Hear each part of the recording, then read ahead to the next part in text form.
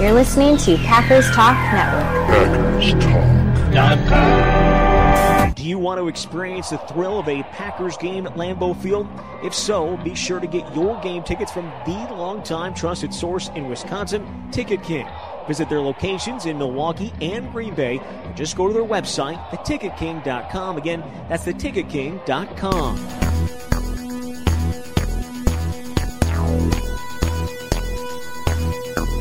Packers Therapy.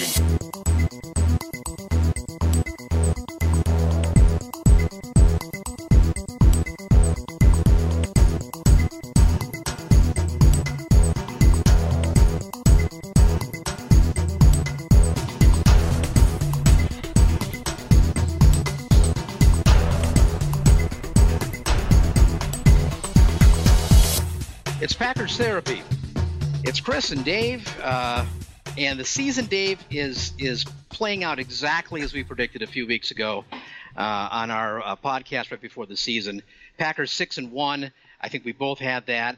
I think I had them maybe losing to the Vikings, but the rest of them wins. And I'm pretty sure who did you have them losing to? The Cowboys, I think. And otherwise, you're right on. Right, too. Yeah, I'm 5-2. I had them losing to the Cowboys. And you had them at 3-4, losing to the Bears, the Vikings. No, that must be a mistake. I don't think I would have gone 3-4. Yeah, and Eagles and Dallas, you had them losing many times. So I was right about the Eagles, though. Yeah, yes, you're dead on with that. You're exactly right. Although the Eagles are getting absolutely killed by Dallas right now in the third quarter. They're kind of in the first part of the third quarter. They're down by 20 points to the Cowboys. So I guess the Eagles just, brought their A game, to Lambeau. But otherwise, Packers are clearly better than I expected. But they're getting their share of good fortune. Let's put it that way. And I don't know how you feel about that. Do you really think this is a 6-1 team in terms of how good they really are? Or, are they just kind of riding a crest right now? What's your take on that? Well, first, I think we should just pause and recognize how fortunate we are to be in the presence of greatness today. I mean, what we saw today was, I thought, amazing. Tony Romo is just the absolute best announcer of all time. He was good today. He was very good today. Although his throw he was a little bit frog in his throat or something like that. Like he was coming off a cold or something, but he was good. He was as good as Jim Nantz was not. Yeah, well, so that was supposed to be a misdirect. I thought you were going to think I was going to say Aaron Rodgers. Did you not? I thought you were going to say it was J.K. Scott. Yeah, well, it was really a joke because it really was Aaron Rodgers that played so well today. And I think after today, I think that they are a 6-1 team. There's no question they got lots of breaks against Detroit. Now, did that make all the difference in the game? I mean, there's blown calls everywhere across the NFL right now. I don't know. There's a single game where people aren't complaining.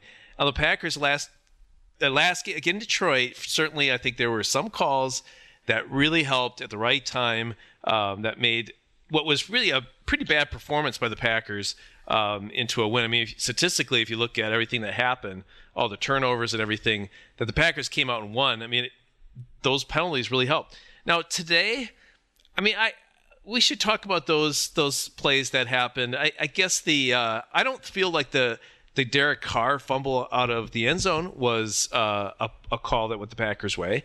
The Kumaro, it's not the call; it's that it happened at all. Oh yeah. Well, that's what people are saying. Right now, if they had scored and this had happened, it'd really be 35-31. It'd be a close game. But, it wasn't. And, if it wasn't for the interception, I suppose maybe they'd had the lead. And if the Packers would have scored a touchdown, maybe the Raiders would have be up by 14. I don't know.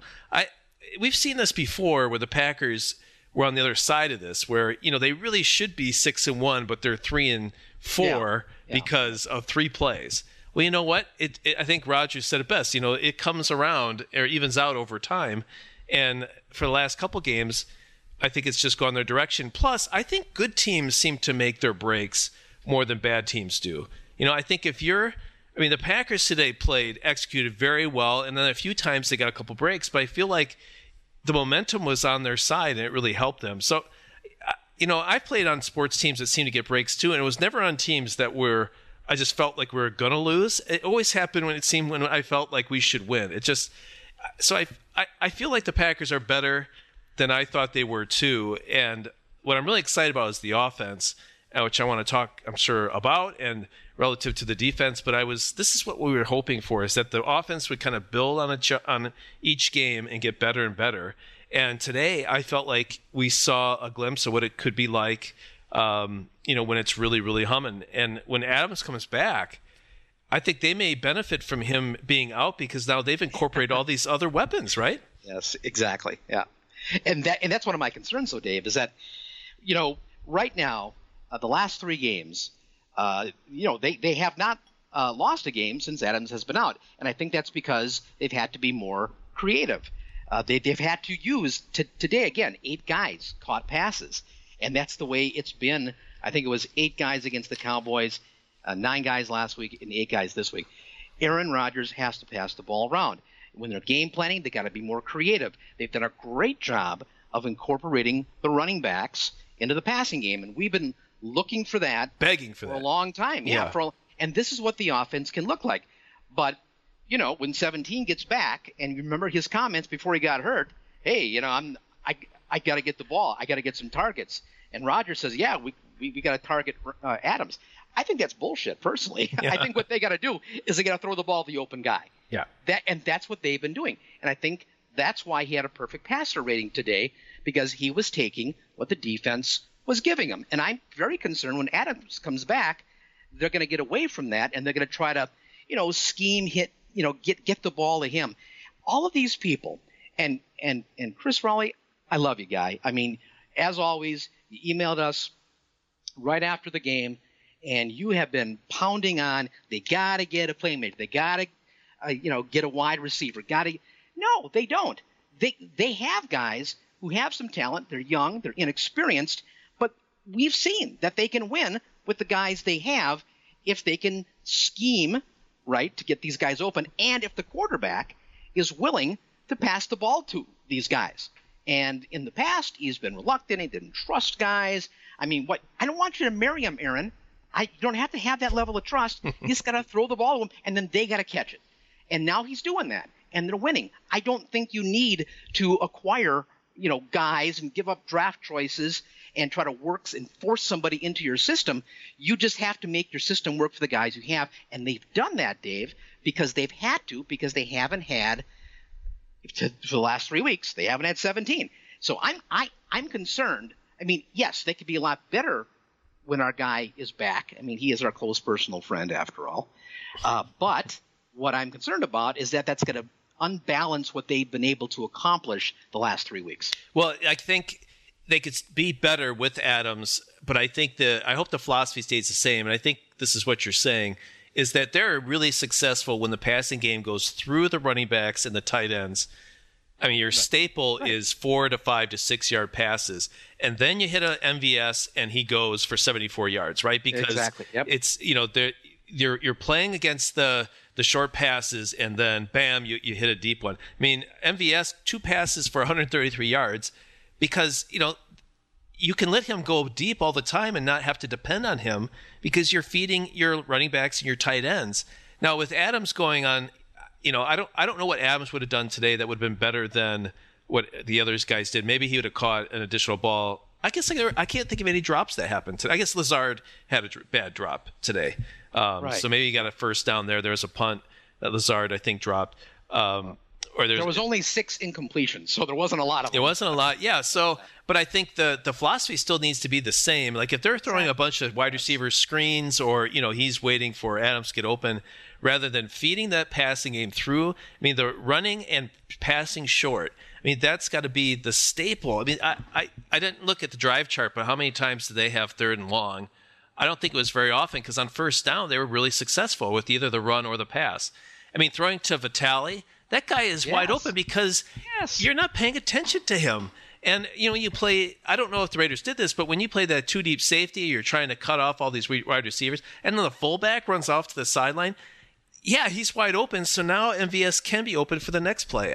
I think that's exactly right. That's what I've been praying for forever. I think that's what we see in New England time after time, and we're seeing that now. And I got to believe that Rodgers just had his best game ever, statistically, 6 touchdowns, 1 running, and Adams wasn't playing. I don't know if Rodgers says, Adams, thank goodness you're back. I'm going to feed you the ball. I feel like he's going to be like, whatever this system is, I'm going to stay with it. And Adams, all the better that you're playing. I'm going to at least believe that right now and not feel that he's going to screw it all up. Well, that's what I'm hoping for.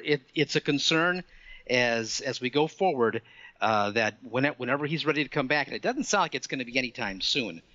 Now, they're going to be playing, some good defenses coming up, but they've got San Francisco looming, and San Francisco has got a tremendous defense, and they're going to need playmakers.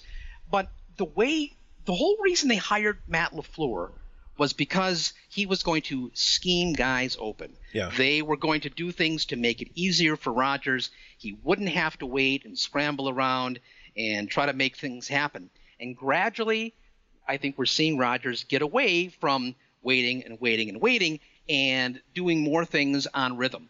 And that has been successful. And that's what I think they have to continue to do. I think you make a really good point about New England. New England has had a revolving cast of receivers. I mean, they're not bad, but they're not a lot of great players. They are guys that fit well into what they want to do. They fit well into their system, and they're able to consistently get offense. And they got, James White, another. This is a great example of a guy who's like Aaron Jones. He can run the ball, but he's a threat out of the backfield to catch it. I think that's the kind of offense that's going to win in the NFL. It's the kind of offense that is multiple. It's the kind of offense that can adapt from week to week based on what the defense is doing. They're not wedded to doing one thing. And the best thing that I've seen LaFleur do so far is he just loves himself some outside zone. But when he saw an opportunity against Dallas and he realized what he had to work with that week would have been better to run the inside zone, he changed and he adapted, and that worked wonderfully. And as long as he can continue to do that, to see what the other team is giving him, to see how his system can be modified to fit the talent he has, they're going to be fine without, going out and getting a wide receiver. I don't think they need to do that. They just need to continue to scheme the way that they've been doing with the guys they have and with the scheme they have, making it flexible and multiple. Well, I agree that that's how the offense should work. Could they have, obviously when Adams comes back, I think the offense is better. Just don't change the offense. I mean, replace everyone with one guy that's better. You have Adams up on top now, and then you have MVS second. You sort of trickle it down, and everyone gets better that way. Although, I mean, what we're seeing is a really nice surprise in Allen Lazard, and we weren't around for the last game because it was my fault. I was in Chicago for a week. It was a Monday night game, and so it's really all my fault that we missed the Detroit game. Absolutely. But between that game and this game, Allen Lazard, subtract that one drop he had today, to have him play as well as he's playing, that has been a really pleasant surprise. That has kind of lifted the whole wide receiver grouping to be pretty challenging for teams. I think it is very New England-like, where these guys aren't necessarily special. I think Lazard, Kumaro, certainly Jimmy Graham is on the downside of his career, and I can't quite figure out who MVS is. I mean, today, the guy, when he gets the ball and can run, he's fast. Yeah. But he can catch the deep ball. 4.37 speed. He is a burner. He's got sub 4.4 speed in the 40. But Rodgers threw for 421 yards, and I know MVS had 133 of it, but he only caught 2 passes. He was only targeted 3 times. I mean, what is his role on this team? I mean, is he a number 2, or is he? I mean, if he's just a deep threat, then he's more, I would say, your 3rd or 4th receiver. He's just sort of like a decoy that you try and hit once in a while. It's sort of like the lottery of receivers. I can't quite figure out what role he's supposed to play. I think, with all due respect, so you're about to be disrespected when I say that. Oh. Okay, yeah, okay. I think you're thinking about this wrong. And I think a lot of people think about this wrong. And the analogy I will use is what's happening in Major League Baseball, where a lot of teams, including our favorite one in Milwaukee, have gone away from this idea of, an ace and a number 1 starter. you have outgetters. You have guys who start the game and they get as many outs as they can until the situation changes. I don't think the Packers should be thinking about number 1, number 2, number 3, number 4 receivers. They should be thinking about getting guys into positions where they can do things. Now, this is a guy, he's got sub 4.4 speed. He can stretch the field because even if he doesn't catch the ball, he can impact the offense because they have to respect that speed on the outside. Right. And you saw it today happening again and again, where guys would take off to follow him, and behind him, that creates an opening, right? And then you put somebody into that opening, and chances are you're going to get a favorable matchup. You're going to get Vitale, you're going to get Jones matched up against a linebacker. And that's the kind of play. You're not saying, well, this is my number 2 guy, so I'm going to feature him in a certain kind of way. I think what you do is you view all these guys as weapons in one way or another. And they all have, assets. Most of these guys are bigger, but some of them, are a little better running laterally across the field. Some guys are better running some of these verticals. And you take advantage of what you have there, and you don't think, well, I really got to get the ball to so-and-so because he's my number 2 guy. No, what you do is you think about him just as another weapon that you can use in a particular kind of way. It's an asset that you have, and you don't try to fit it into a particular category. You just use whatever talent that guy can have on that particular set of circumstances. And the great thing about their pieces, and this sounds kind of mechanical, but there's a lot of interchangeable parts. There's a lot of tall guys with size, and I hear people, well, you have to have a true slot receiver. Well, they didn't really need one today. I don't think you necessarily have to have that, because you can have same guys that have the same kind of assets, and they can do same things from different kinds of positions on the field. You don't get yourself then into a situation where the other team sees, aha, so-and-so is on the field, so that limits the universe of what we can do. You want to have the defense not sure what you're going to do when MVS is in the game or when he's lined up wide. You want to move everyone around that lineup so the other team really has no conception of what you're going to do. So I really think a different kind of way of thinking about guys needs to happen, that they're not 1, 2, 3, 4, 5. They are what you have on the field at that particular time, and they can be switched around interchangeably, moved around. Tight ends, we've seen this. Jimmy Graham can play inline. He can play split out. Move these guys around so the other team has less information to make their decisions. I agree with you. I think that's what I was saying, is that he's not a true number 2 because we really don't have a number 2. I think it's like you say there. Okay. I think Adams would be your 1, and then you've got a number of guys that just do special things, or they each have their specialty. And I think they don't throw a lot of screens to MVS, or they only threw to him 3 times. And I guess the one big gain he had wasn't a bomb. It was a crossing pattern that he was able to run away from his guy and got a great block from Aaron Jones. So I think you're right. And it would be great if you could say, hey, I will put Adams as my number 1. I think he certainly should be featured to a degree, but you could put MVS, Kumaro, Lazard, and Allison. They're probably fairly interchangeable, and that is really a great thing, because then the thing I've always wanted is to combine not just Aaron Rodgers' talent, but his mind. And I always felt with the McCarthy system, it was you go out, beat your man, and then Aaron Rodgers will find you. Well, we didn't have the athletes that could do that, or we had maybe one and none other, and then he wouldn't let it go until you were clearly open. Like, that whole combination didn't fit. This is a lot of moving around where you can use more of his brain, and he can see. And Romo points this out a lot. This guy's coming in, or the safety's over to the left. Well, I'm going to go to this guy over here, rather than where's Adams? Is he beating his guy downfield? And oh my gosh, I don't have enough time. I've got to scramble. It feels like it's a lot more cerebral at the line of scrimmage, and that there's kind of determination that it's going to be successful ahead of time.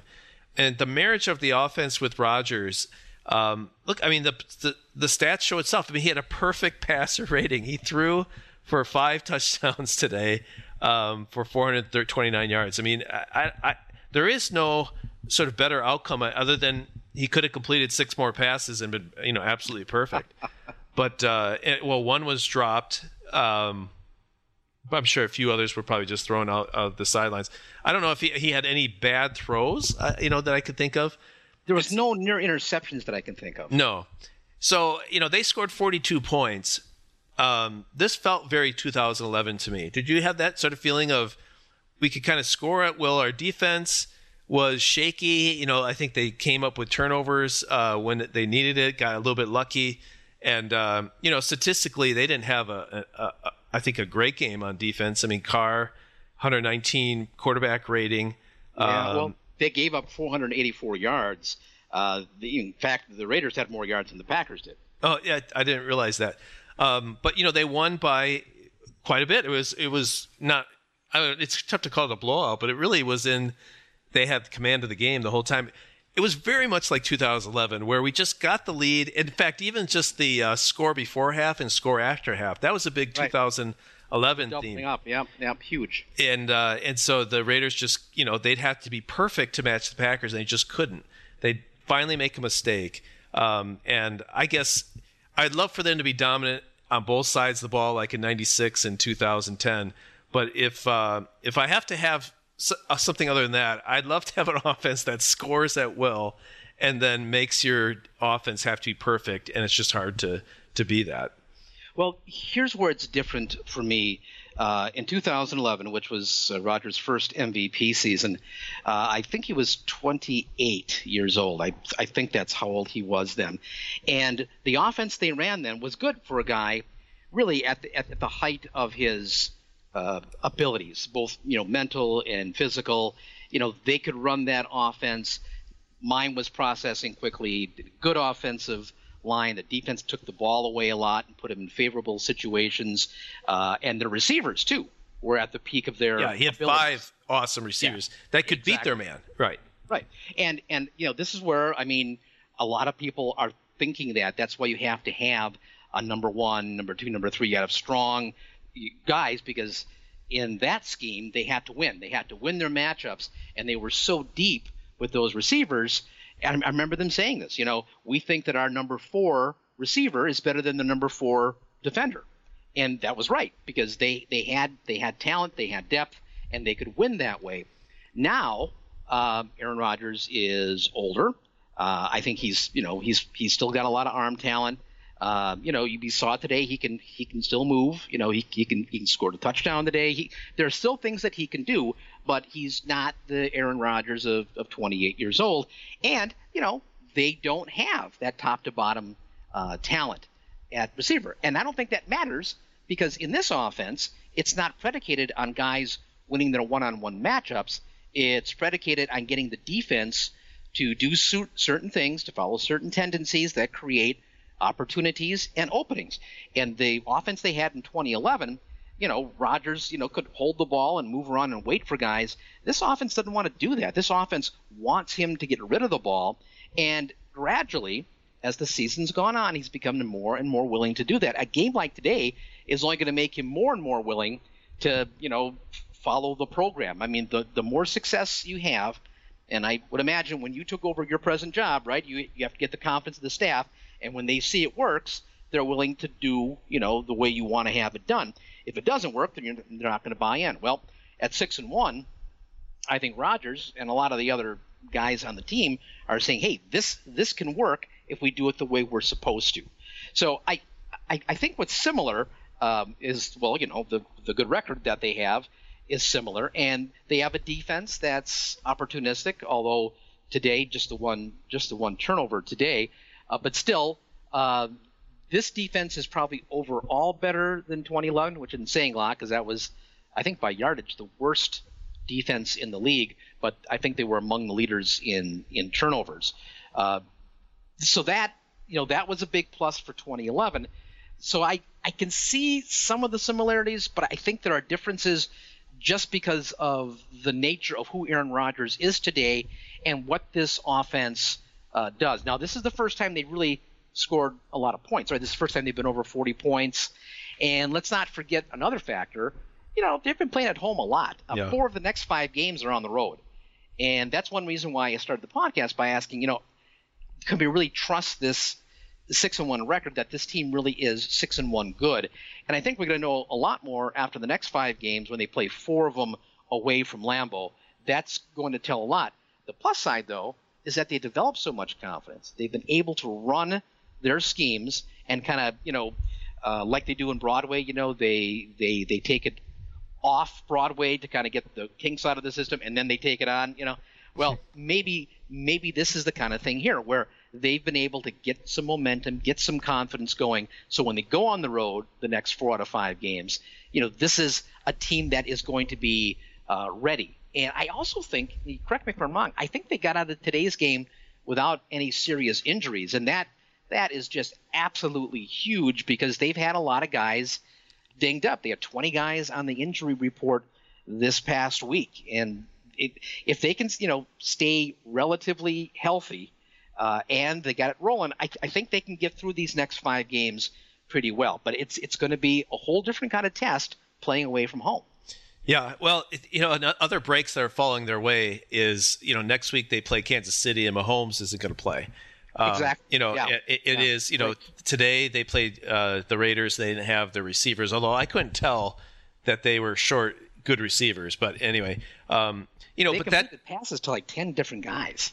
But that doesn't, is that right? Yeah, I'm looking. Wow, that is a long list, including Trevor Davis, who is nice to see back. And after I wonder if I was going to regret him being gone after this game. And he had some nice plays, nice returns, but I'm not disappointed he's gone. I'm not either. He might be a nice person other than screaming fire or whatever he did in the airport. But it was the bomb threat thing. Yeah, whatever. Okay. But if they luck themselves into being 10-1, let's say, well, all of a sudden you feel like 10-1, and I know that you get breaks, and I wonder if it's a chicken and egg thing. I'm not quite sure, but just like I said, if you're playing well, you seem to get breaks. It also seems that when you're playing well, you don't have as many injuries. Or is it the other way around? Is it if you have no injuries? Because it feels like when you're stretching for that extra yard because there was a catch today by Kumro where he caught a ball, it was first down, he just walked out of bounds. So first down, move the chains, off we go.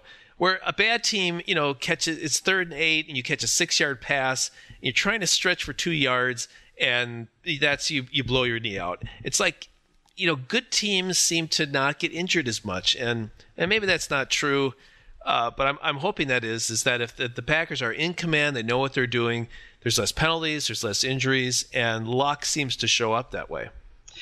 I think where the luck plays into it in injuries is not the sheer number of injuries, it's who gets injured. It's are you losing Jordy Nelson like they lost in 2015? Yeah. I mean, that was just you knew when that happened, it was like, uh-oh. Yep. It had that feel, yeah. Because they were coming off of 2014 and that horrific game against Seattle, which made for a good podcast, but other than that, it was devastating to lose him. But when he was really at the peak of his abilities, was devastating. Now, you could argue, that losing Adams, although they haven't lost him for the season the way they lost Nelson, could be that kind of thing, except that it's different. As good as Davante Adams is, and as good of a guy as Davante Adams appears to be, he's not Jordy Nelson. I mean, Jordy, I think, was a special receiver.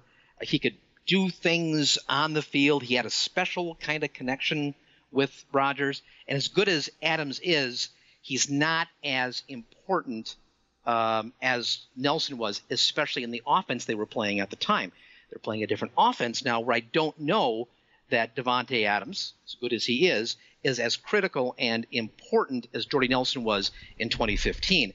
So it depends on who gets injured, not just the sheer number. And, as we learned in 2010, sometimes, injuries can help. Your good friend Nick Barnett, your buddy. What all these people that are my good friends that I never hear from? Well, you guys had that nice picture taken. We did, yeah. It looked more like a hostage situation for him. But anyway, the point being, when he went down, I mean, he was their starting middle linebacker, and it appeared to be, serious. But they came back with Desmond Bishop, and Bishop, turned out to be a better player at that point in Barnett's career. So there are injuries, and then there are injuries. There are some that devastated team when Aaron Rodgers, had his collarbone injuries. That's a whole different kind of injury than than even losing Darnell Savage. It'll be great when they get him back. I like Redmond. He's a try-hard guy. He made a couple of big tackles today, but he also missed a couple of big tackles, and I'm not sure he was always where he was supposed to be. But you can weather certain injuries more than you can others. So you don't want to see anybody injured ever because you want to have your complete complement of players, and I personally would rather not see anybody injured playing their sport. But still, it's going to happen, and it just depends on who gets hurt and when they get hurt and the severity. I mean, there's a chance that Devontae Adams will come back, maybe even next week. But Jordy Nelson wasn't coming back. I mean, he got hurt in Pittsburgh, and he was done for the entire season. So there's a lot of variables that go with the injury thing, too. Yeah. Well, and I was a little nervous when Kenny Clark went down. I thought, especially this game, I thought we're going to need him against Josh Jacobs, who I wasn't real familiar with. But in that first drive, I thought, oh, my. And then when he went down, I thought, that is an important part of the defense. But then he came back, and so far that's the season it's been. It's been a lot of breaks our direction, and 6-1 feels pretty good. I feel like they should be buying into it. Feels like the team is coming together. I don't know if you saw the video of the game ball. I don't know if you saw on Twitter. I have not seen that when they do the thing in the locker room. Yeah, so they had the game ball to Aaron Rodgers, and LaFleur said, it's the highest rating ever for a Packer in a regular season game. He threw for 5, and he said the old man ran for 1 touchdown. They all sort of piled onto Rodgers. I think, all these guys on all these NFL teams are special, talented players. But, if it all, the synergy comes together, the players believe in the system, the coaches are gelling, I mean, that's what wins games. And, I mean, right now I'm sort of feeling on a high because they've won 2 weeks in a row. One, you would say maybe luck was a little bit more and refs were a little bit more of a factor. But this one, certainly, I think you can say this is where we want that offense to be. And I'm probably on a high because it just feels like it's been a long time since the offense played like this. I'm sure there's been some that I'm missing last couple of years, but we were at that Cardinals game last year. They couldn't buy first downs. I mean, it was... Well, the passes were short. They were way away from where guys could get it. There was something definitely off, and I totally get why they made the move they did after the game, because it looked like the wheels had really come off at that point. Today, there was one pass that Rodgers threw that reminded me of that game. In fact, I thought of it because it was uncatchable. Only one time that happened. Otherwise, everything had a legitimate chance of being a play, and he was taking what he was being given, and it was a great thing to watch. I was trying to explain to my son that because he was born in 1987, and he didn't really see the 49ers when they began playing the West Coast offense in the 80s, and when they had Joe Montana doing it.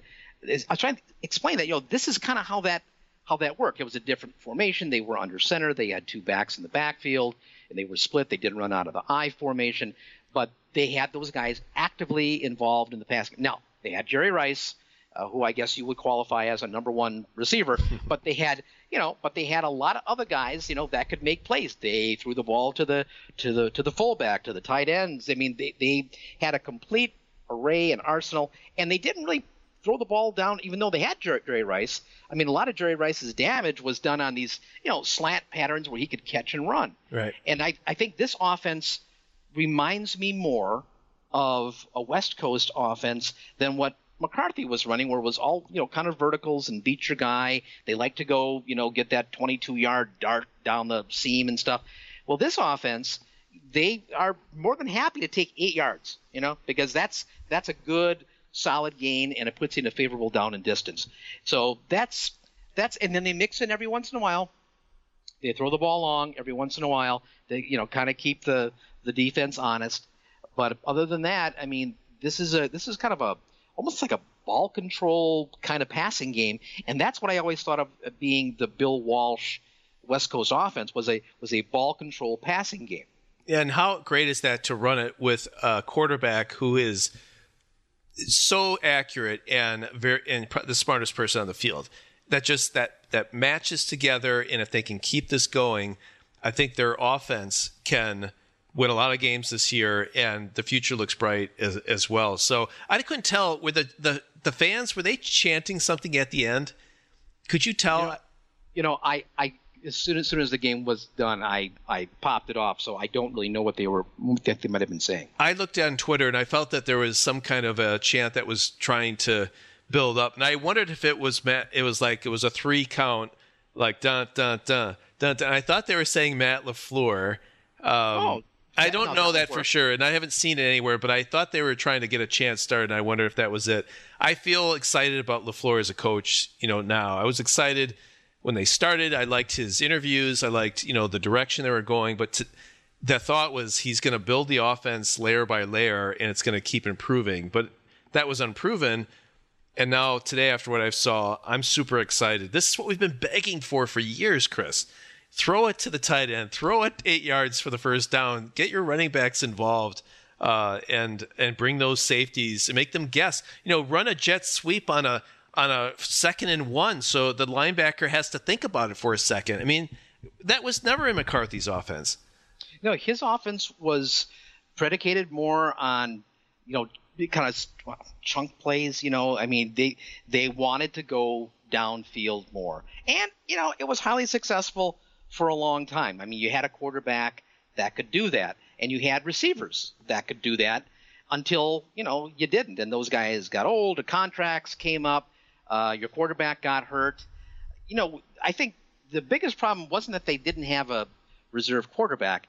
They didn't have a reserve quarterback that had the kind of talent that their number one guy did. I think you need a certain kind of quarterback to be able to run that system. When they had that guy, I thought that was very effective. I mean, they won a Super Bowl with it. They got to 4 NFC Championship games, right? So I mean, that was a successful scheme when you have the right pieces to run that scheme. This, I think, is a little bit more flexible, and I'm not hoping Aaron Rodgers goes down, but I think they would be able to kind of weather the storm better with this particular kind of offense, because I think they can do more things with it than you could with what McCarthy had in place.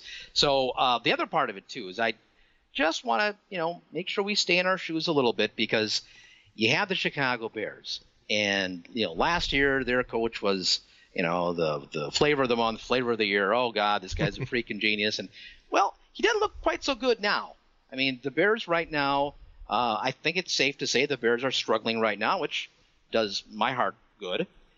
However, it makes me think that when everything is going good, and you're winning and things are going in your favor, everyone looks great. Your coach looks like a genius, and your general manager is the executive of the year, and the system that Mark Murphy put in place with having everyone report to him. It's a stroke of managerial genius. I mean, everything looks great, when you're winning, but circumstances conspire to go the other way.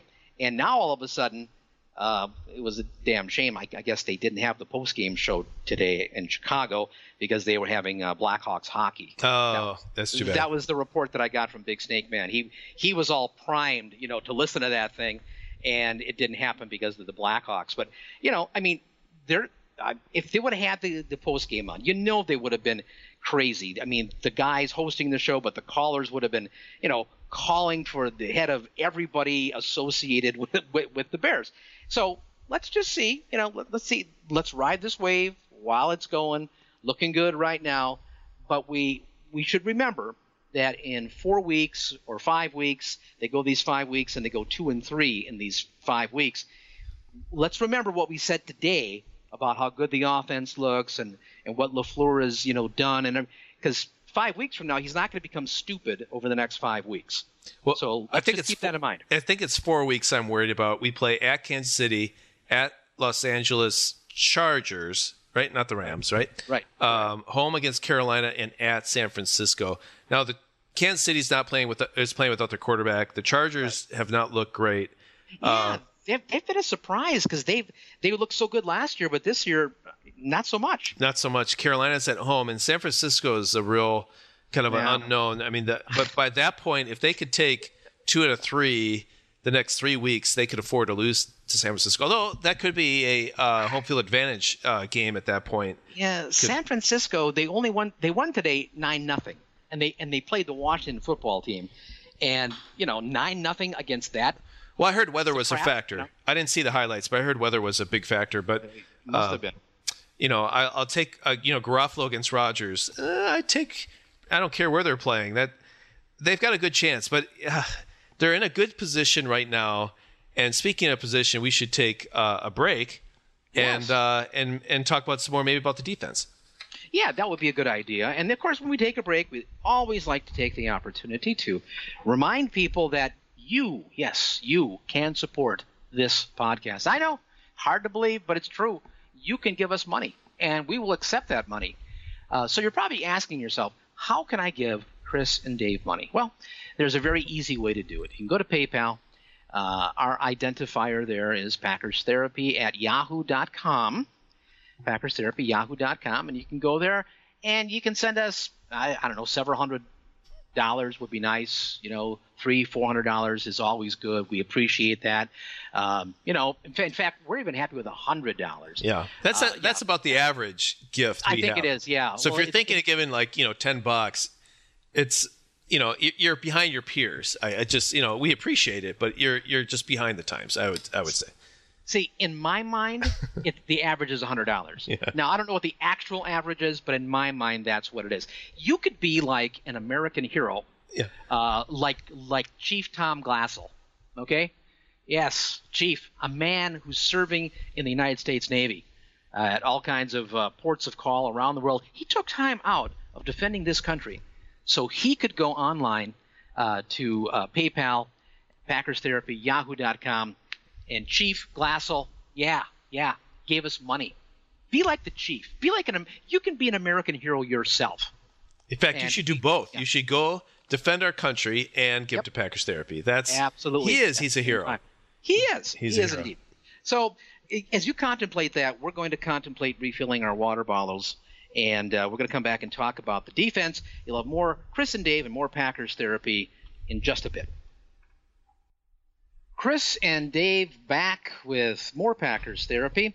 Dave, as I recall, you won the coin flip when we started the podcast, and I think you wanted to get the ball to start the second half of the podcast. So I think you have one of our features in honor of our Chief Technology Officer. Yep, Nick Surley, and it's time for the Surley Award. Nick, you can insert music here.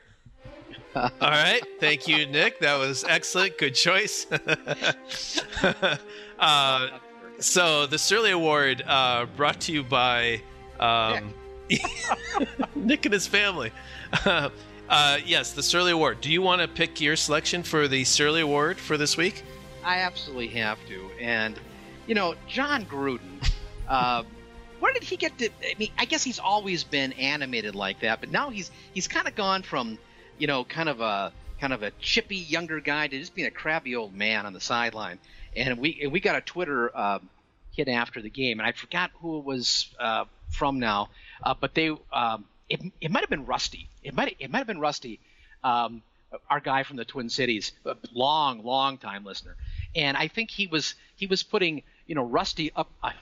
Rusty was putting John Gruden up there with Pete Carroll.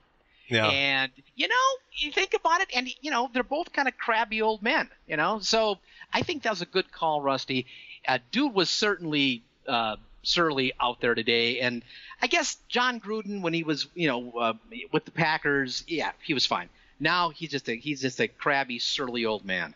I didn't mind him on Monday Night Football. I thought he was colorful and knowledgeable, and certainly he knows how to call an offensive football game. I mean, the guy called it really well. So, he learned from one of the greats. Yeah, maybe Tony Romo should be the next offensive coordinator for the Packers. But my nomination for Surley Award, I had Chucky down as well.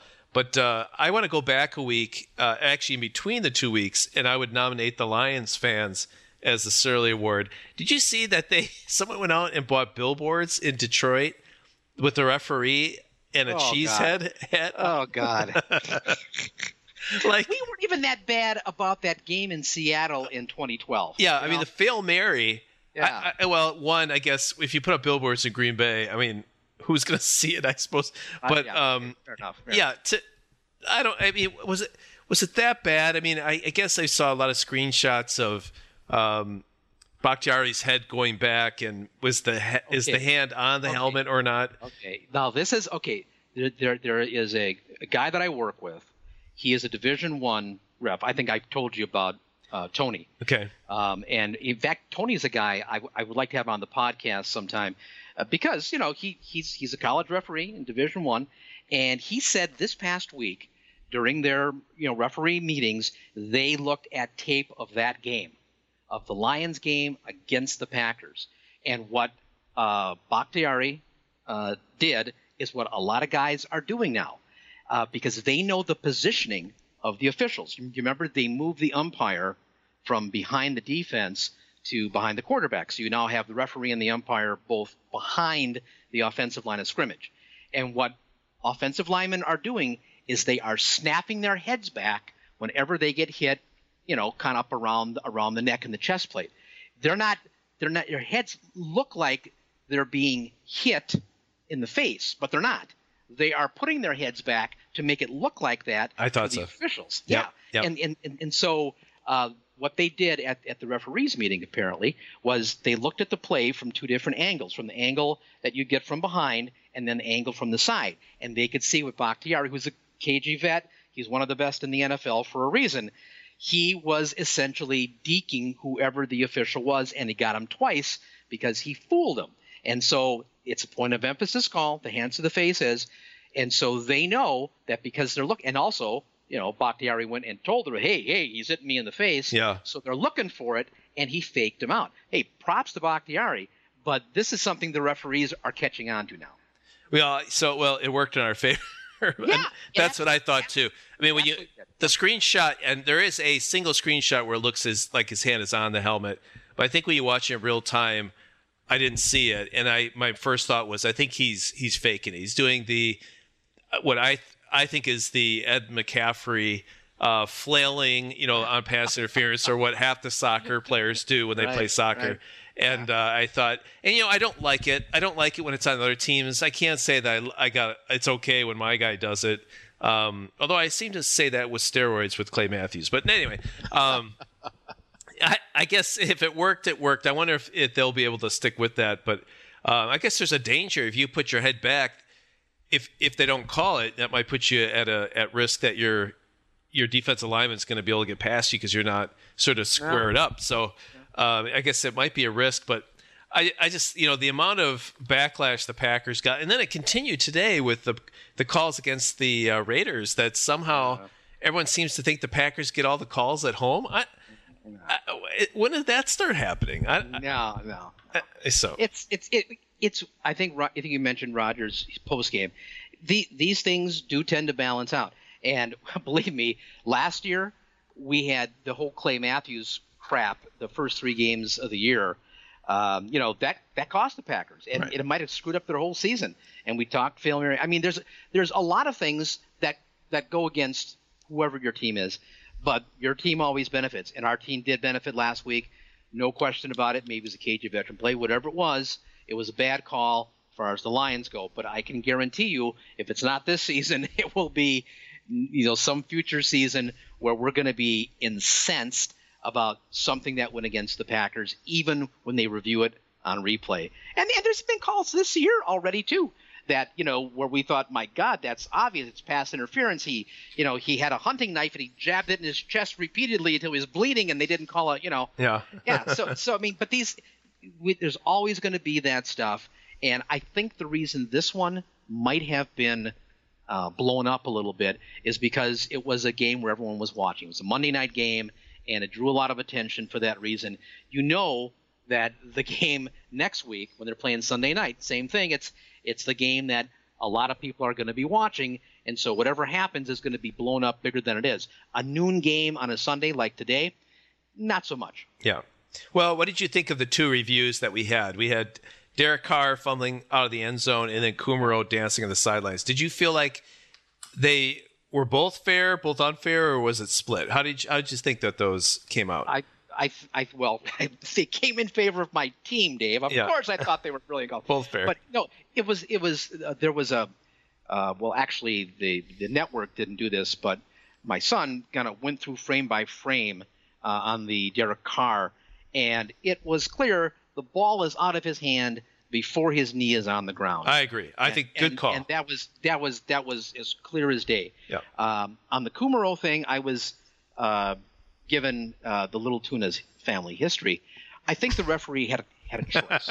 Yeah. He could let that play stand, or his brains could be on the contract. Yeah, or he'd receive a pair of cement shoes. Exactly. You know, and I think he decided that he didn't want to sleep with the fishes. he didn't want to be with Luca Brasi, so he decided that the great grandson of Tony Accardo could in fact score that touchdown. I mean, if I had to, if someone scientifically or somehow, God came down and said, I know the answer, and asked me, Dave, what do you think? Was he inbounds or out of bounds? I think that there is a blade of grass that had white on it that touched his shoe. I think that's probably true. So I would, if I was forced to say if someone knew the exact right answer, I would say he probably brushed the out of bounds line. But given what happened, that it wasn't called out of bounds, I do not think it's conclusive that he was out of bounds. I'm sure I think he was, but I don't think it's conclusive. So I feel like that was a good call too. What do you think about that? Well, I think Sisgrass once again proving it's really the hidden MVP of the Green Bay Packers. This is one of those things where it depends how they call it initially, and they have to overturn it, and they call that a touchdown, and so it would really have to be definitive that he was out of bounds, and it was not definitive. It was so very close.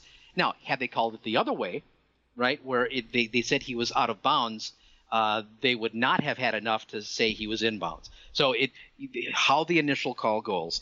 And I think we have to also keep in mind how absolutely handsome Kumaro is with that luxurious hair and fabulous beard. And I think when you put all that into the hopper, plus his family history, we're talking about a touchdown. Yeah, I think touchdown. Well, and speaking of Sisgrass, what's going on with the Sisgrass? I mean, it cost an interception and a score last week. How dare you say a thing about Sisgrass? People are slipping and sliding all over that field. I don't understand either why they're not. In the Premier League, Dave, they use it in the Premier League in soccer. And you know how we love soccer. No. No, we don't. No. We don't love soccer. No, the Sisgrass is a problem when it comes to the slipping. I mean, it's a hybrid. It's grass, but there's synthetic in it, and you're playing outside, and it's fall in the northern hemisphere, in our part of the state. Things get a little moist, and when they get a little moist, they get slippery when there's plastic, and that's going to happen. Guys are slipping all over the place. So it's a compromise you make, because if you have real grass out there, your traction's probably better. But when the weather turns in the next month here, it's going to be a freaking mess out there. And so they've made this compromise, and the compromise means that in order to keep the field looking playable, when the weather turns, having this synthetic blend is the way to go. So, and it's unfortunate, but I think that's the way this is going to have to be, given the climate that the Packers play in. So are you saying Sisgrass, slippery when wet? Is that maybe that's the name or the title of this podcast? Was that a Van Halen album? I think that's Van Halen. Yeah, I was going to say Bon Jovi. I think that's Van Halen. Yeah. Well, yeah. I think either way, I still get a chuckle out of that. Yeah, I don't care how old I am. I still think that's pretty funny. Yeah. So do you want to talk about the D Train? We ought to, I think, yeah. Now, what do you think of D Train as the nickname for the defense, and how'd you like the celebration? I did like it. They were reprimanded slightly this week. It wasn't really don't do celebrations. It was, don't do them and disrupt the flow of the game, which, that's reasonable. But the NFL has slacked off on the celebrations, and the society has turned around. This is fun, and it's fine now to do these things. And I think actually by making it a legal thing, I think people are actually less. What was the deal with? Was it Joe Horn? What was it? What he went and got a cell phone out of the padding of the goalpost in New Orleans. I mean, it was because it was when anything is forbidden, and anybody who's ever been a teenager knows this. When something's forbidden, you want to do it, right? Yeah. So now that it's not forbidden, I think it becomes charming, and it's not such a big deal any longer. And yeah, I think what they do is actually kind of funny, and I hate to even say it because you're football players, but it's kind of cute, and I like it. It's perfectly fine. It's like the Latin players in Major League Baseball. It is an exuberance, and there's a fun that comes with it. And hell, I mean, let's be real. This is entertainment, right? Professional sports is entertainment, and if anybody thinks it's not, it's about gambling, and it's about giving us something to watch. And we've talked about it on this show. It is a 16-week serial that goes on, Yeah. and they even call them seasons like they do in television. So right. let's loosen up on it. What I'm more concerned about is the way the Raiders were able to move the ball until they got inside the 5-yard line, and they had some problems that the Packers benefited from. Derek Carr helped them out with an interception and a fumble inside the 5, and the Packers helped themselves out with a really nice goal line stand. Goodson he did good, son, by making that guy go John Elway and spinning around. Now, here's where luck comes in, Dave. Okay, now he hit him in such a way that he spun him around, but the ball never cleared. Yeah. Yes. Yeah. Now, all he would have had to do is hit him in a different way where his forward momentum might have allowed him to break the plane, and the Packers got fortunate on that. It's been that kind of season. Well, and you need that. I bet you we go back on every Super Bowl champion, there's probably a list. We've talked about the 2010 team and Desmond Bishop, tripping up the receiver from the Eagles. It's just inches that would have made the difference between Super Bowl and losing the first round. That's just how it goes. Hey, but Aaron Rodgers tripping up Urlacher on a literal shoestring tackle that would return that NFC Championship game around. Yeah, it could have totally made a difference. That's right. Well, speak of the defense, I guess I thought even though they gave up a lot of yards, gave up 24 points, I felt that I can live with this defense. I feel like they didn't put much pressure on Carr, but I know that the offensive line for Oakland is good. They got stops inside the red zone, got the interception. The thing I was surprised with is they weren't able to shut down a guy that was really playing well. Now, I think the Raiders had two guys with Josh Jacobs. I think is going to be a special player. He ran excellent. But then Darren Waller also just a beast of a man. I mean, that dude is really tall. But I felt like why they didn't seem to double him and make you beat with other receivers. But I think you saw how many other people caught football. So I just think Oakland played well on offense. I don't know. And I was trying to think, like, if I was an Oakland fan and I did an Oakland podcast, would I be saying, our defense sucks. I mean, look what happened. And I would, on the other side, say, well, it's not your fault. Aaron Rodgers played great. We've got a bunch of weapons. Our running backs are playing great. What are you supposed to do? So I don't feel like our defense sucks. I feel like Oakland earned what they got today. They had two special players in Waller and Jacobs that played very well. I thought Carr was really efficient with the football, got rid of the ball quickly so he couldn't sack him. But, we were able to make a couple of mistakes, a fumble, the interception, a couple punts, and then that was enough. So I guess I feel like the defense wasn't perfect. I'd like 42-0, but I'm okay with the way the defense. I feel like we can put pressure on the quarterback, and I think we can cover receivers pretty well. I think we're kind of average to maybe below average in our linebackers and tackling and covering, but you're not going to be great at everything. I'm okay with our defense. What do you think about that? The style of offense that Oakland plays is not going to allow the Packers to do one of their great strengths, and that's sack the quarterback or put pressure on him because they go underneath a lot. They have take what the defense gives you, get it out of the quarterback's hands quickly, and you're not going to be able to use if you're the Packers, you're not going to be able to use your greatest asset, and that is your two outside linebackers. The Smith brothers were neutralized today. I don't think so much because of the great offensive line play of Oakland. I think it was because of the scheme of the offense just didn't give them a lot of opportunities. And the rules of the game now, too, are such that it favors, guys running free. They caught the Packers a couple of times with openings in the middle of the field. You have Blake Martinez running deep to cover a tight end or somebody, and that leaves that underneath stuff open. And they've been doing this all season. I mean, as I was kind of getting ready to figure out what Oakland was about, I kept hearing about and reading about the fact that Carr doesn't really go downfield. He takes a lot of the check down underneath stuff. And what that means is you're not going to have a lot of chance to get to him, to force him off his mark and to get a sack. And as a result, he wasn't sacked at all today. And it wasn't because suddenly the Smith brothers are no good. I think it's just the way the scheme was, they weren't going to get a lot of chances.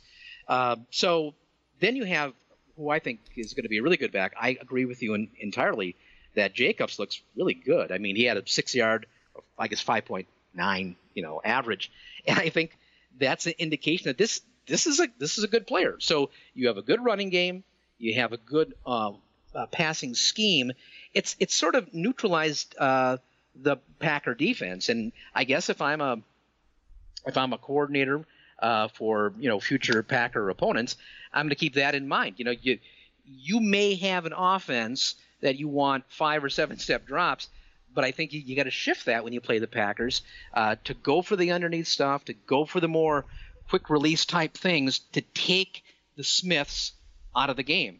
And if you have a running back that's halfway decent at all, you got to get that guy in the game and running, because the Packers aren't a great run defense. And if they aren't putting pressure on the quarterback and forcing turnovers, they're very ordinary on defense. So you don't have to be great, though, when your quarterback has a perfect rating. So, it's a complimentary game. The defense was good enough to win today. Lucky or not, they were able to get that. To me, the dagger, if I was, calling this game, if I was Wayne Larrabee, the dagger would have been when they stopped him on 4th down inside the 5-yard line. That, to me, at that point, the game was over. The game turned on the fumble by Carr, but I think it really, for all practical purposes, ended when they were able to stop them inside the 5. Yeah, and that's a defensive stop. Right. One thing I did think on defense was when early on they were playing zone, and I thought, why are you playing zone? I would man-to-man on the receivers who aren't very good. I would crowd the line of scrimmage so Jacobs can't run. But I think Oakland countered that with – I think that's what the Packers did, and then Oakland countered that with doing a lot of pick plays. And so I think that's the problem with man-to-man is all the pick plays that can happen if they're not called. You get guys open. So I kind of – it felt like this cat and mouse was pretty effective on the Oakland side of countering whatever the Packers were doing. I thought there was like a blitz, and it seemed like then the pass went over the blitzer to a screen, to that side, or, it felt like they were running plays that were really good calls against whatever our defense was playing. I thought that allowed Pettin, or made Pettin be kind of conservative. We didn't blitz very much that I remember. And maybe the fact that we had a lead, he didn't really want, he's just basically make them take long drives, and that creates a lot of yards, but it doesn't, get a lot of points, and it won't allow them to catch up. So maybe the defense would have played different. It was a closer game because I didn't see a lot of aggressiveness, a lot of blitzing. And but I thought Oakland played well, and I'm not worried about the defense right now. I'm not necessarily worried about them because I think there's talent there, and when Savage gets back, I think that's going to change a lot of it. Redmond is a try-hard guy. He's a willing tackler. He made the tackle that he made, and I think it might have been on Waller that got it. Yeah. It got him down to the 2. If he doesn't make that play, then they score. Yeah. And that fumble doesn't happen. That's exactly. I meant to say that. That's exactly right. So it might have been his fault, but right. That was a great play to at least get. And I think that's worth mentioning. Because he's I don't think he's necessarily going to be out there much longer. You're going to go back to Savage, and that's going to be, different. So I'm not concerned because they're going to, have their guys back. They're solid. I mean, Amos is, he is the classic. He's not going to be a big play guy, but he's where he's supposed to be. And some of the tackles he had today, I mean, Clinton Dix doesn't make those kind of plays. Absolutely not. No. Yeah, and so I worry about guys who are soft on defense. I mean, and I can't think of anybody who's soft. I mean, even when Kyler Fackrell's out there, he's playing hard. He's playing in situations. He's a factor. He had some nice plays today, but when you don't have to rely on him, where he's just a complimentary piece that you put out there when you have to do some resting, yeah, that's fine. Same thing with Rashawn Gary. I mean, these guys, if you don't have to rely on them for a lot of snaps, they're fine. So I'm not worried about the defense, but I'm starting to think that the more film or more tape, I guess it's now digital, but the more video that is available on the Packers, teams are going to know how to face Pettine's defense. That's why it's good that the offense is coming around, because I think there's going to be more games like this where they're going to have to score in the 30s to be able to win games. Before they could win games, I think more in the back of the defense, and the offense wasn't quite there. I think that's flipping now. Do you want to go through some quick hitters before we do the betting lines? There's nothing I like more than to go through a couple of quick hitters. That's what I like to hear. Okay. First one I have is Jimmy Graham. Jimmy Graham had probably his best game as a Packer, I think. He actually broke some tackles. Yeah. He caught the ball. I guess that, one was a kind of a difficult catch. I still think he stands around when he's supposed to be blocking, but I felt like this is his best game. Do you agree with that? I don't know if it was his best game, but he did some things that we haven't seen. I wasn't even thinking as much of the breaking tackles as the play in which he kind of evaded guys. He kind of went around a few, and he showed some movement and some skills that we haven't really seen from the guy. But I will admit, I'm down on Jimmy Graham, not because he's not Jimmy Graham from 2013. I'm down on Jimmy Graham because he doesn't catch the ball like I thought he should. And a number of times this year of the game against the Lions, ball right, in his hands. He was outstretched and he couldn't bring it in. Then there were the two plays. It was the game before the Dallas game, I think. The Eagles, yeah, where he tried one-handers, yeah. Yeah, and it's like that kind of stuff bothers me more than his elusiveness and his ability to get down the seam and all the things that he did as a young man. I don't need him to do that as a tight end. I need him, though, to use his 6'7" size and get his hands up and catch the ball. Yeah. And today, he did things today that were more reminiscent maybe of a younger Jimmy Graham. But hey, 4 catches, 65 yards, nothing wrong with that. Well, I'm surprised. I mean, when he scored, Rodgers was really happy about that. And it wasn't just some Jimmy Graham. He does. You got to find someone that loves you as much as Aaron Rodgers loves Jimmy Graham. I don't understand what the deal is there, but he gives the fist pump, when it's Aaron Jones or somebody else. But man, when it's Jimmy Graham, he is excited. So hopefully that can get Jimmy, light a fire under Jimmy Graham a little bit to put it, lay his body out once in a while. Yeah. So I thought that was a very positive development. I thought the catch by Aaron Jones, the first touchdown, was pretty amazing on Aaron Jones's part. I felt he had to turn his body the other way and still caught the ball. It was a perfect throw, but a difficult catch too. I thought that was worth mentioning. Well, okay, I'm glad you mentioned it, because I think what I saw there, now I could be wrong when this week come up and then Ben Fennell breaks it down and a whole bunch of different guys break it down. But my read on that play was that was the same play we saw last week that he couldn't bring in. The ball hit him in the hands and he couldn't catch it. He had a bad game last week. He had a fumble and he had that drop touchdown. But I think it was the same play. But here's what happened. The linebacker who was playing defense had inside leverage. And I think that Rodgers saw that and Jones saw that, and I believe that they were on the same page. They knew that they couldn't run the ball in this, or they couldn't run the pattern in the seam, like they did because the linebacker was on him and had the inside, so he broke it off to the outside. Rodgers read that, and I think the reason that Jones had to adjust is because it wasn't really planned necessarily to go that way, but they had to improvise on it, and they both were on the same page.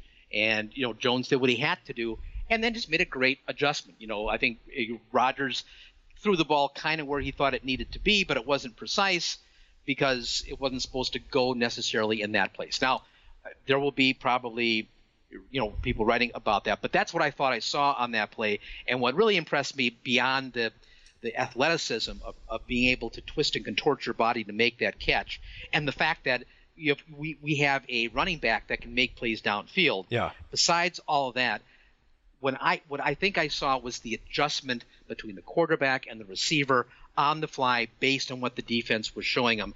That was what I was really impressed with. Yeah, and I don't think we've seen that in some time.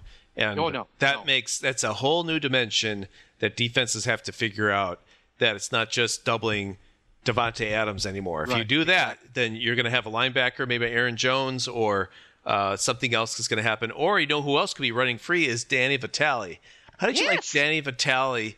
2 catches for 43 yards, an average impressive. Very impressive. Both of them were roughly around 21, 22 yards each a catch. Again, and the thing that's so great is you're not paying attention to him. He's probably blocking half the time, but now you got to pay attention to that. So someone else is going to be one-on-one rather than double-teamed. I think that's a great development. Yeah, I like me some Danny Vitale. Now there were people the post game. I think this was the one on the one with Gary Ellerson, were saying, well, can Danny Vitale be the next John Kuhn? And well, I think that's the wrong question, though. I mean, it's a different scheme, a different offense. They're going to use this guy, differently. It's tempting to say it because they're both fullbacks, they're both white. So yeah, they're going to say that kind of thing. But I think that he's probably a lot more athletic than John Kuhn was, and I don't think we've seen the extent to which they can use this guy. In fact, I wouldn't be surprised if they, like John Kuhn, they let him carry the ball a little bit. I think this is a guy who's going to surprise us as the season goes along, because I think there's a lot more than he can do than your typical fullback. So I was really encouraged to see that. He looks like he catches the ball. He plays the game naturally. That's the thing. Guys sometimes catch the ball, but you can tell it's not natural or fluid. Right. And juggle it. Yeah. Yeah. And he's just really sound and really secure, and he's a real find. I think this is a player that I think they're going to find other ways to use him. So I'm glad. I was really pleased. I hope so, and I hope the Packers offense will hit a new level if they run a play to Vitale that's 22 yards, and they realize the defense is still not respecting him, and they do it again, and do it again and again until the defense actually makes an effort to cover him, and then look at Davante Adams is wide open. So I hope this isn't just a gadget play in a way. I hope this is something that they can figure out, that, look, defenses are so keyed on these guys that he can run free for 22 yards. We'll take it. Just take it. So it was only 2 catches, but that's the start of something that I hope is going to be something that helps us in the future. Another thing I thought that was interesting, I've never seen this before, but I thought the hut call that Rodgers does, I felt that they, for the first time, and maybe they did it last week too, but it's like 319, but I thought one time he did 3 and then hiked it on sort of not on the cadence that they normally do, that they sort of they threw it off balance. I don't know if you noticed that, but I felt like there were a couple of the kind of the hike calls that were intentionally meant to like catch you off guard because they did it quickly. And that's something that I just love, the misdirection, the not doing something always the same way. I thought that was another option where they're kind of thinking through how can they put themselves in the best position, and I love it. Okay, now I have to ask you this because I am never sure if that is a 319 or a green 19. So I don't know if you've ever, or is it green 90? I'm not exactly sure. You think it's green 19?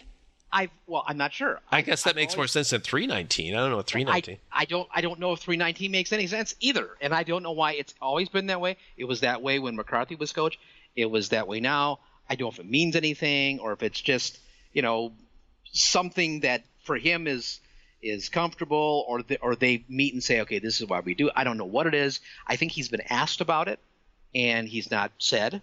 And so whether it's 319 or green 19, whatever it is, it's been consistent. And I don't know that I noticed it today that they were snapping it, more quickly, but they did catch him one time at least, or was it twice? At least there was at least one time where they caught him, and it's getting harder and harder to get teams to bite on that. Yeah.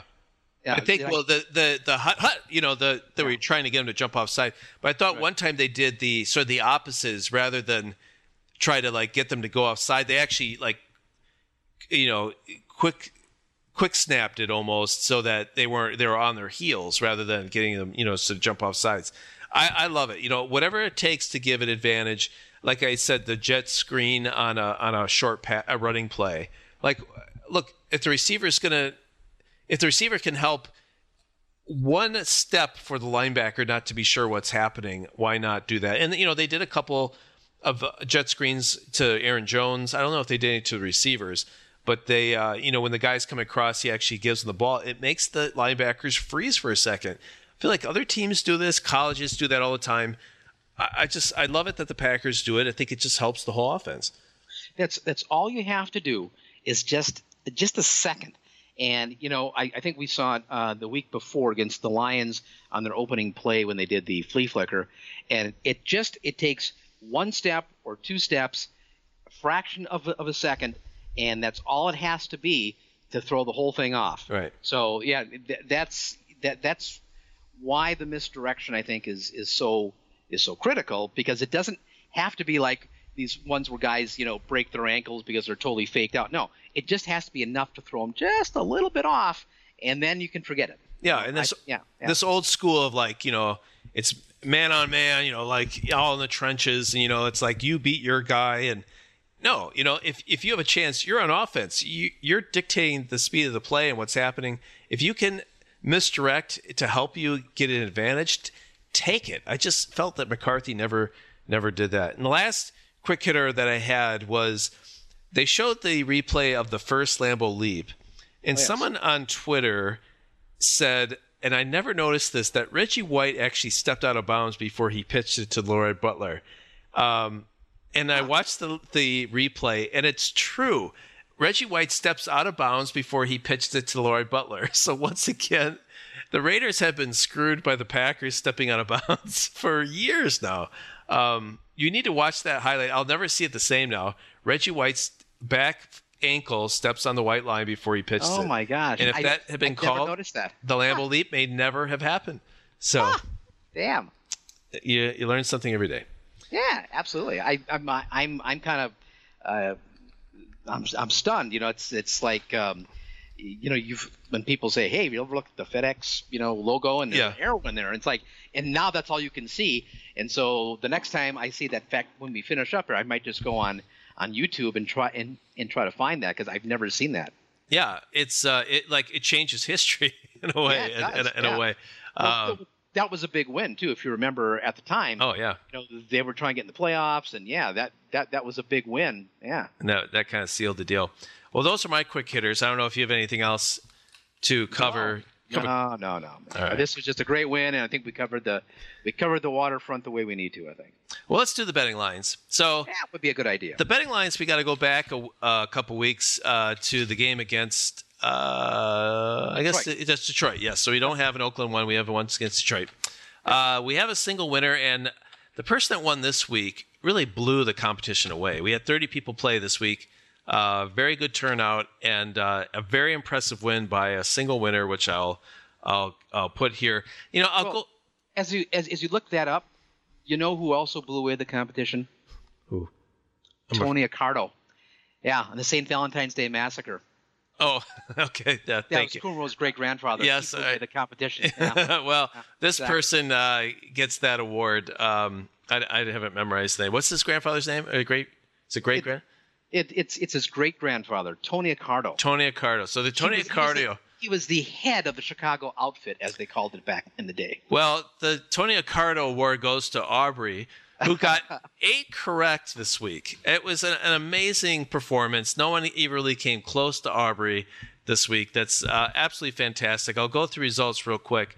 Total score, you set the line at 52.5. It was 45. Okay. Aaron Jones, total yards, you said 135. It was 60, which is not so good. Aaron Rodgers, quarterback rating, you set the line at 92. It was 90. Yes. Smith sacks, you set the line at 2.5, and they had 2.5, I guess. So you were right on top of it. So that was a push. Stafford touchdowns minus interceptions, you set the line at 0.5. It was actually 0. So do you recall, did he throw no touchdowns and no interceptions? Is that why it's 0, or did he do 1 and 1? I forget. I forget too. Yeah, it's too far. Leading tackler was Blake Martinez. You said that. I said Amos, but it was Blake Martinez. Bingo. Total Detroit rushing yards, you set the line at 138. It was 56, which was a factor we had talked about last week, how well we played against them. Yeah. 7.5. Will the Packers score in their first possession? You said yes. I said yes. It was no. Will they show a statistic of how many times they've won in Wisconsin? They've won 4 in a row or something like that. In Wisconsin, It was like 25 or 50,000 before that. And the answer was no on that one, which was surprising. And then the tiebreaker, really didn't need to go tiebreaker. Aubrey is the winner this week. He gets to spend just a week now, because I think we're back on schedule to do a weekly podcast. I hope so. Yeah, so you'll have to make the most of your time at the Packers Hotel and Casino this week, Aubrey. Congratulations. Aubrey called us on Twitter this week. He asked, us, lads, I believe he called us. And I don't think it's been a while since we've been called lads, and I guess that's what they do over there. We'll know that when we go over, right? So yeah, we'll just be among the lads. Okay. We'll be blokes perhaps. We're mates. Yeah. We can be mates. Yeah, exactly. Yeah. All right, game number 8 at Kansas City. Are you ready to put your brain to the test and do the betting lines for this week? Number 1. Ready? Okay. Yep. How many total catches for Jake Kummerow? Let it go. The little tuna. Okay, now it's going to depend on whether or not we have Devontae Adams. And I just don't – the way he's talking about his injury and the hat he's wearing on the sidelines makes me think as though he's not going to play next week. So if he doesn't play, of course, there'll be a lot more chances for Kummerow. And, he had a good game this week. He had a couple of catches, 54 yards. That touchdown was really nice. He had to wait for the throw, but, once he got there, he got it in the end zone. So I think he's becoming a factor in the offense. So I'm going to set the line for him next week, expecting that he's going to play. I'll put a 2.5. 2.5. That's a good line. I'm going to take the over. I think the fact that he scored a touchdown, I think it's going to get a couple more. I think it's going to be a big passing game next week too. Yeah. Which gets me to the second line. What do you think the pass-run ratio will be? How many passes per run do you think it'll be this week? So we're going to need Minto Miller to do some math here. But we had 31 attempts and passing and 23 rushing. Yeah, it wasn't rushing though because there was 3 kneel downs for Boyle. Oh, fair enough. And you really shouldn't count that. Well, we will though. It's in the stats. So all right. And then Rodgers, of course, had the 2 runs. And you don't have to do it as a ratio. You can. Well, I guess ratio is the only way to do it. So yeah, what do you think the ratio will be?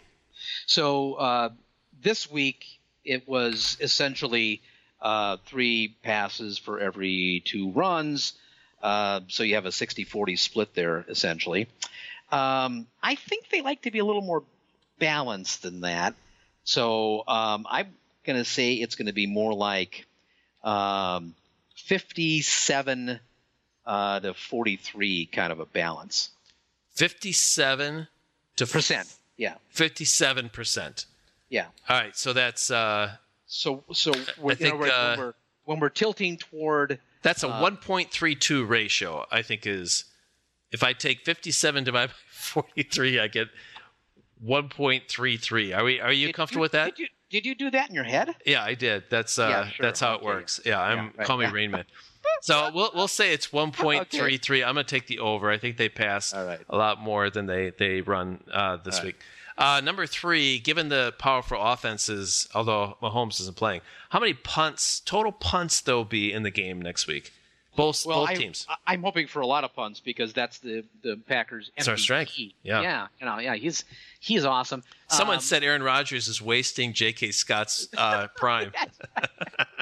Did somebody say that on Twitter? Yeah. that is brilliant. I have got to trot that one out. Well, it's a shame we don't know who said that because that is brilliant. That's good. So just kidding. He's got only 3 kicks this week, and really, it's as good as the guy is. And by the way, did you see him tucking up his pants?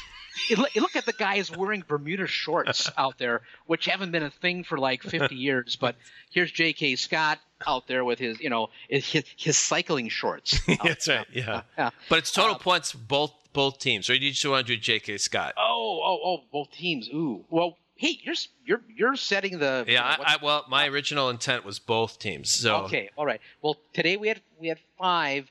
I could really see next week being a very similar kind of game, actually. But I'm gonna because I'm suspect of Kansas City right now because they don't have their guy. They're not playing with the MVP, and we know what that's like, right? Yep. So I'm gonna say I'll set it 5.5. 5.5. All right, I'm gonna take the over. All right. Fair enough. Okay, number 4, the number of Green Bay receivers that will have caught the ball next week. We had 1, 2, 3, 4, 5, 6, 7, 8. Yes. And 9 last week and 8 the week before. And I think I'm seeing a pattern here. And again, it's going to depend. Are we going to have Devontae Adams playing? And if Devontae plays, there's probably going to be more like 6 or 7. Sternberger could play. Well, that's true. I mean, and they'll try to get him involved in the game. So I'm gonna say Adams is not gonna play because that's what I predicated my Kumaro pick on. 9's a lot though. I'll go 7.5. If you do 7.5, I'm gonna take the over. If you say 8.5, I'd have done under. Okay. Number 5, what will be Kansas City's quarterback rating combined in case 2 people play and whatever it is? So the total team quarterback rating, I assume it's going to be their backup, who is I forget who that was. I pulled it up before, but what do you think their quarterback rating will be? Boy, well, they didn't do bad this week. I mean, with on the Raiders, I mean they had almost 130 as a passer rating, and Andy Reid's smart. He's going to look at that film. And he's going to see, well, the way to beat them is go underneath. I don't have my guy, so they're probably going to run the ball a fair amount, and because the Packers don't stop it well, and they'll probably take what the defense gives them to avoid the sack. So I would not be surprised to see him have a pretty healthy quarterback rating. I don't think it'll be 129.6, but I'm going to say I think the quarterback rating for Kansas City, I could see that 98. 98. That's I'll take the over on that. No, I'm gonna take the under. All right. Okay. And actually, if we get the under, then we win. Yeah, I would say. I think so too. Yeah. Number 6. How many turnovers will Green Bay create? Ooh, today just 1, and this is. I guess there's a fumble. You don't count Carr's fumble as a turnover? Oh, that's a good question. I guess it would be because it is, yeah. It counts in the stats. So even though it wasn't recovered by anybody, it's still a fumble. Yeah. Okay. Yeah. So there are 2, and I guess even though it wasn't forced by contact, it was still a fumble. So yeah. All right. Fair enough. Well, Martinez pushed him. Yeah. He was. Did you see what he had in the stat? 16 tackles. Yeah. I mean, I like Blake Martinez. I really do, and I think he gets a lot of crap because the tackles are downfield, but he's still tackling them. I mean, somebody's got to make that tackle, and he still does it. But I mean, he's like I saw one today too, where he just kind of fell on the guy on the ground, and you know he gets the tackle. It's for that. yeah. He's everywhere. But yeah, he's kind of a scavenger when it comes to those things. So turnovers, boy, if they're going to win, they're going to have to get them, and I think they will win. I'm going to put a 2.5. 2.5. I'll take the under. That's a high number. Take the under. Number 7, Jimmy Graham total yards. Oh, but 65 is a lot today, is what he had, and it's hard to imagine him, have another game like that. I'm gonna put, I'll put his yardage at 52. 52. I'm gonna take the over on that one. Okay. I'm not much of a Jimmy Graham fan, but I just have a feeling we're gonna throw the ball quite a bit next week. So 7.5. This is yes or no. Will they show Super Bowl I highlights? Oh, well, they did today with the Super Bowl II. And it's a Monday. Is it a Sunday night game or Monday night game? Sunday night. Sunday night. So they do a lot of like perspectives when it's not the noon game. I'm gonna say yes. I think I just say yes too, because I mean it's the first Super Bowl, right? And they don't play very often, so it would make complete sense for them to do that. So 7.75. Will they do a segment after the kickoff? Will they do a segment where they compare Mahomes' no-look passing to Rodgers' no-look passing? Like Rodgers was the original no-look passer, where I think he threw one across his body where he wasn't looking, and Kuhn caught in the back of the end zone. That one highlight? Mm-hmm. I think it's Kuhn. Mm-hmm. You think they're going to do that comparison? I say yes to that one. I think they're more likely to do a segment comparing Len Dawson and Bart Starr.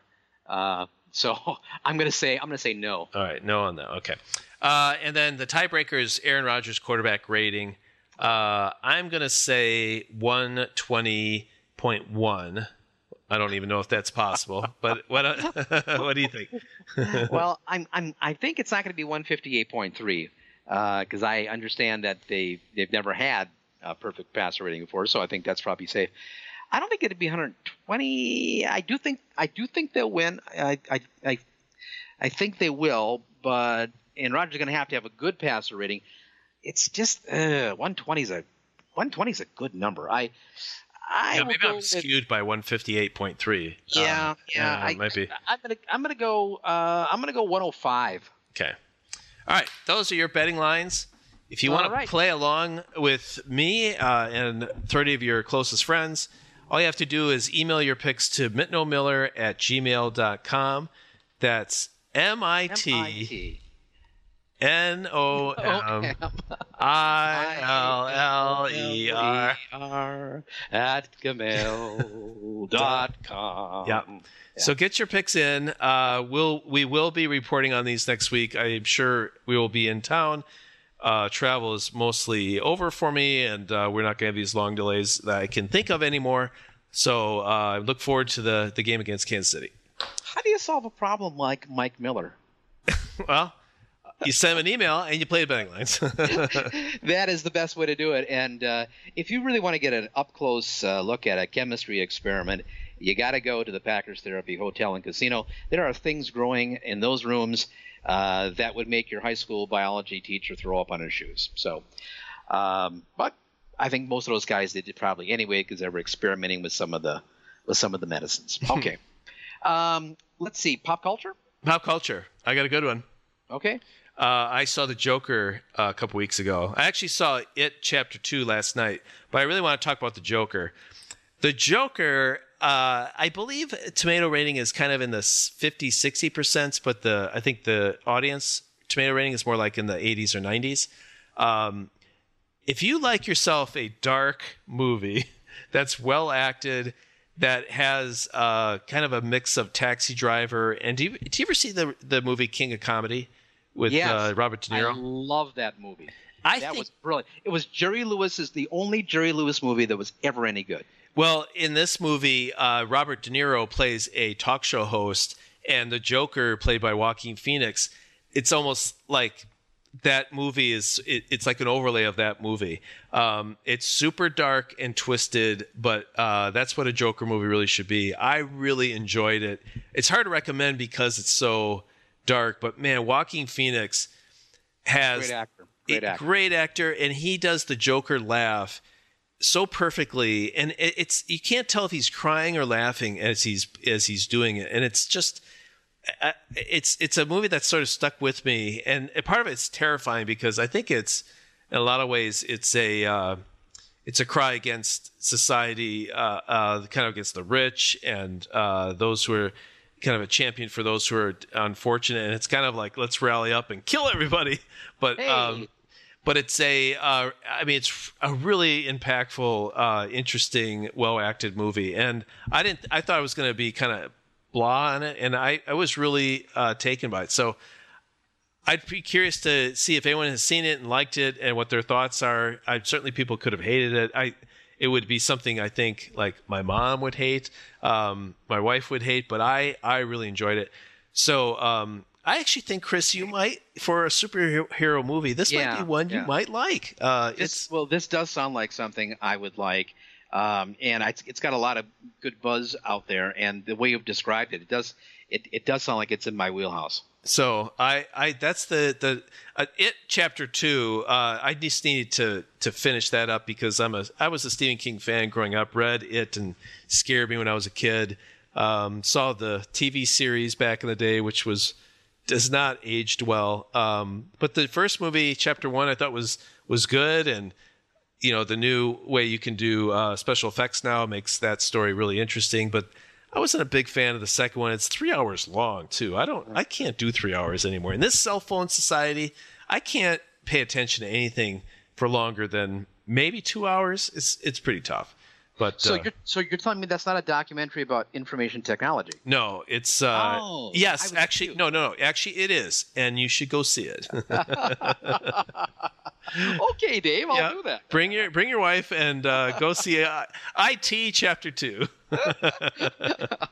Boy, that sounds good. Yeah. I don't really have anything that's novel. I've been this was a very busy week. I didn't get a chance to indulge myself much with any kind of pop culture. Although I did watch a couple episodes of the most recent season of The Handmaid's Tale, and I think that's gotten kind of tepid reviews. I'm about halfway through the season now, I guess. I think it's good. I think it's still good. I still like it. It's some real, quality. I was gonna say movie making. I guess it is kind of a movie, but really, it's well written, and I think they've kind of done a good job of kind of building out that dystopian society. And there is some really, really fine acting performances from Elizabeth Moss to the rest of the crew. There's just a lot of power. Bradley Whitford plays a more prominent role in this season, and he's from Madison, Wisconsin, which is kind of nice. But he's also a really gifted actor, and maybe people are played out on The Handmaid's Tale, but I still think it's good, and I think it's worth a watch at least through halfway through the most recent season at least.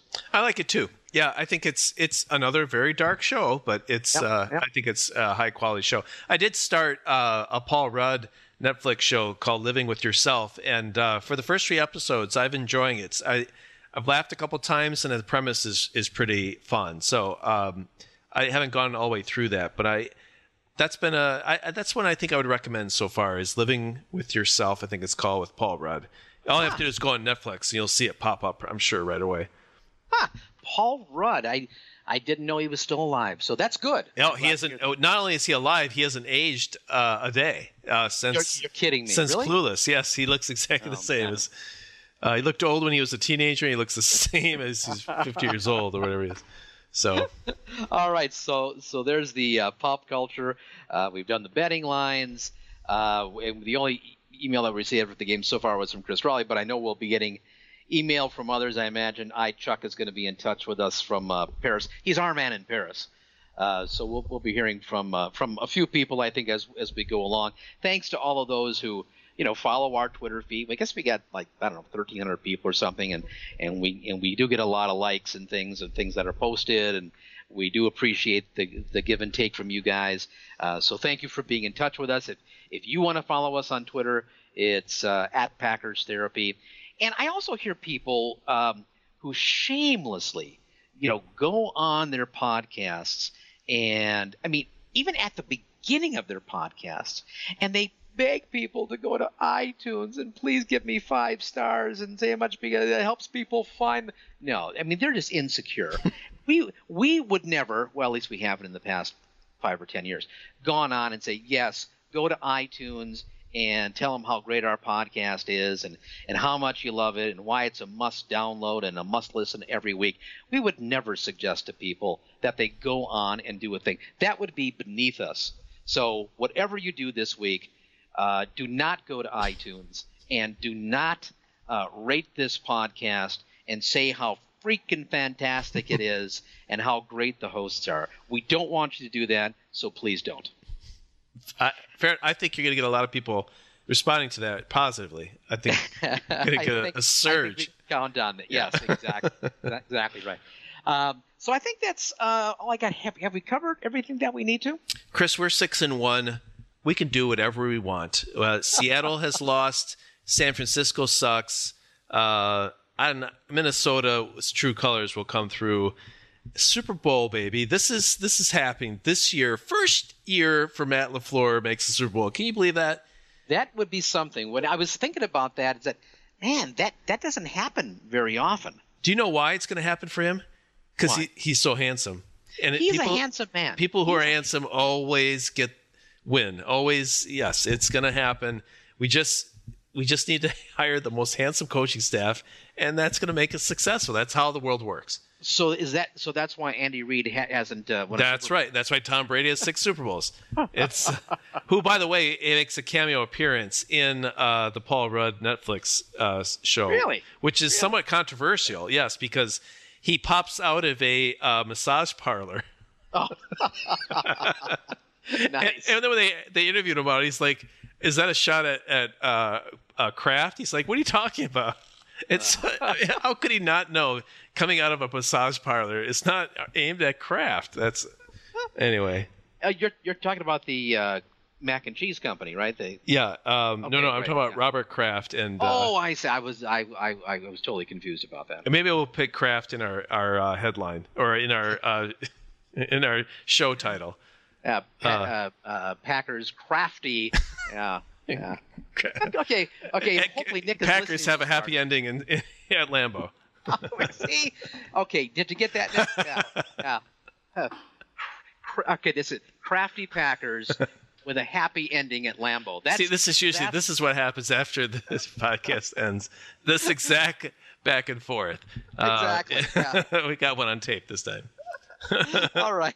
So now people know what the title of the podcast is, and I wonder how Nick is going to write well, that'll be interesting. I am looking forward to hearing what Nick does when he writes up Krafty Packers get a happy ending in Lambeau.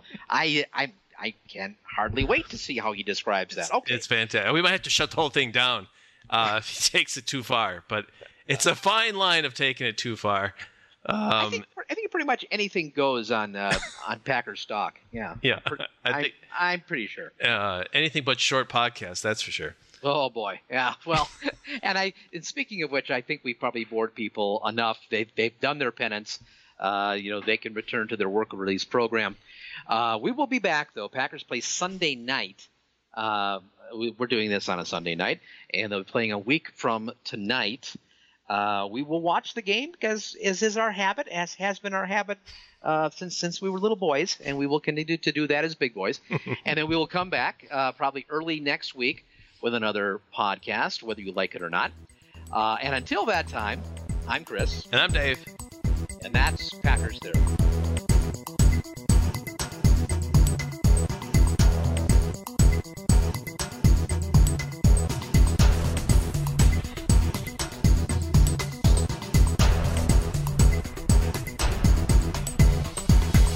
I'm Chris. And I'm Dave. And that's Packers Therapy.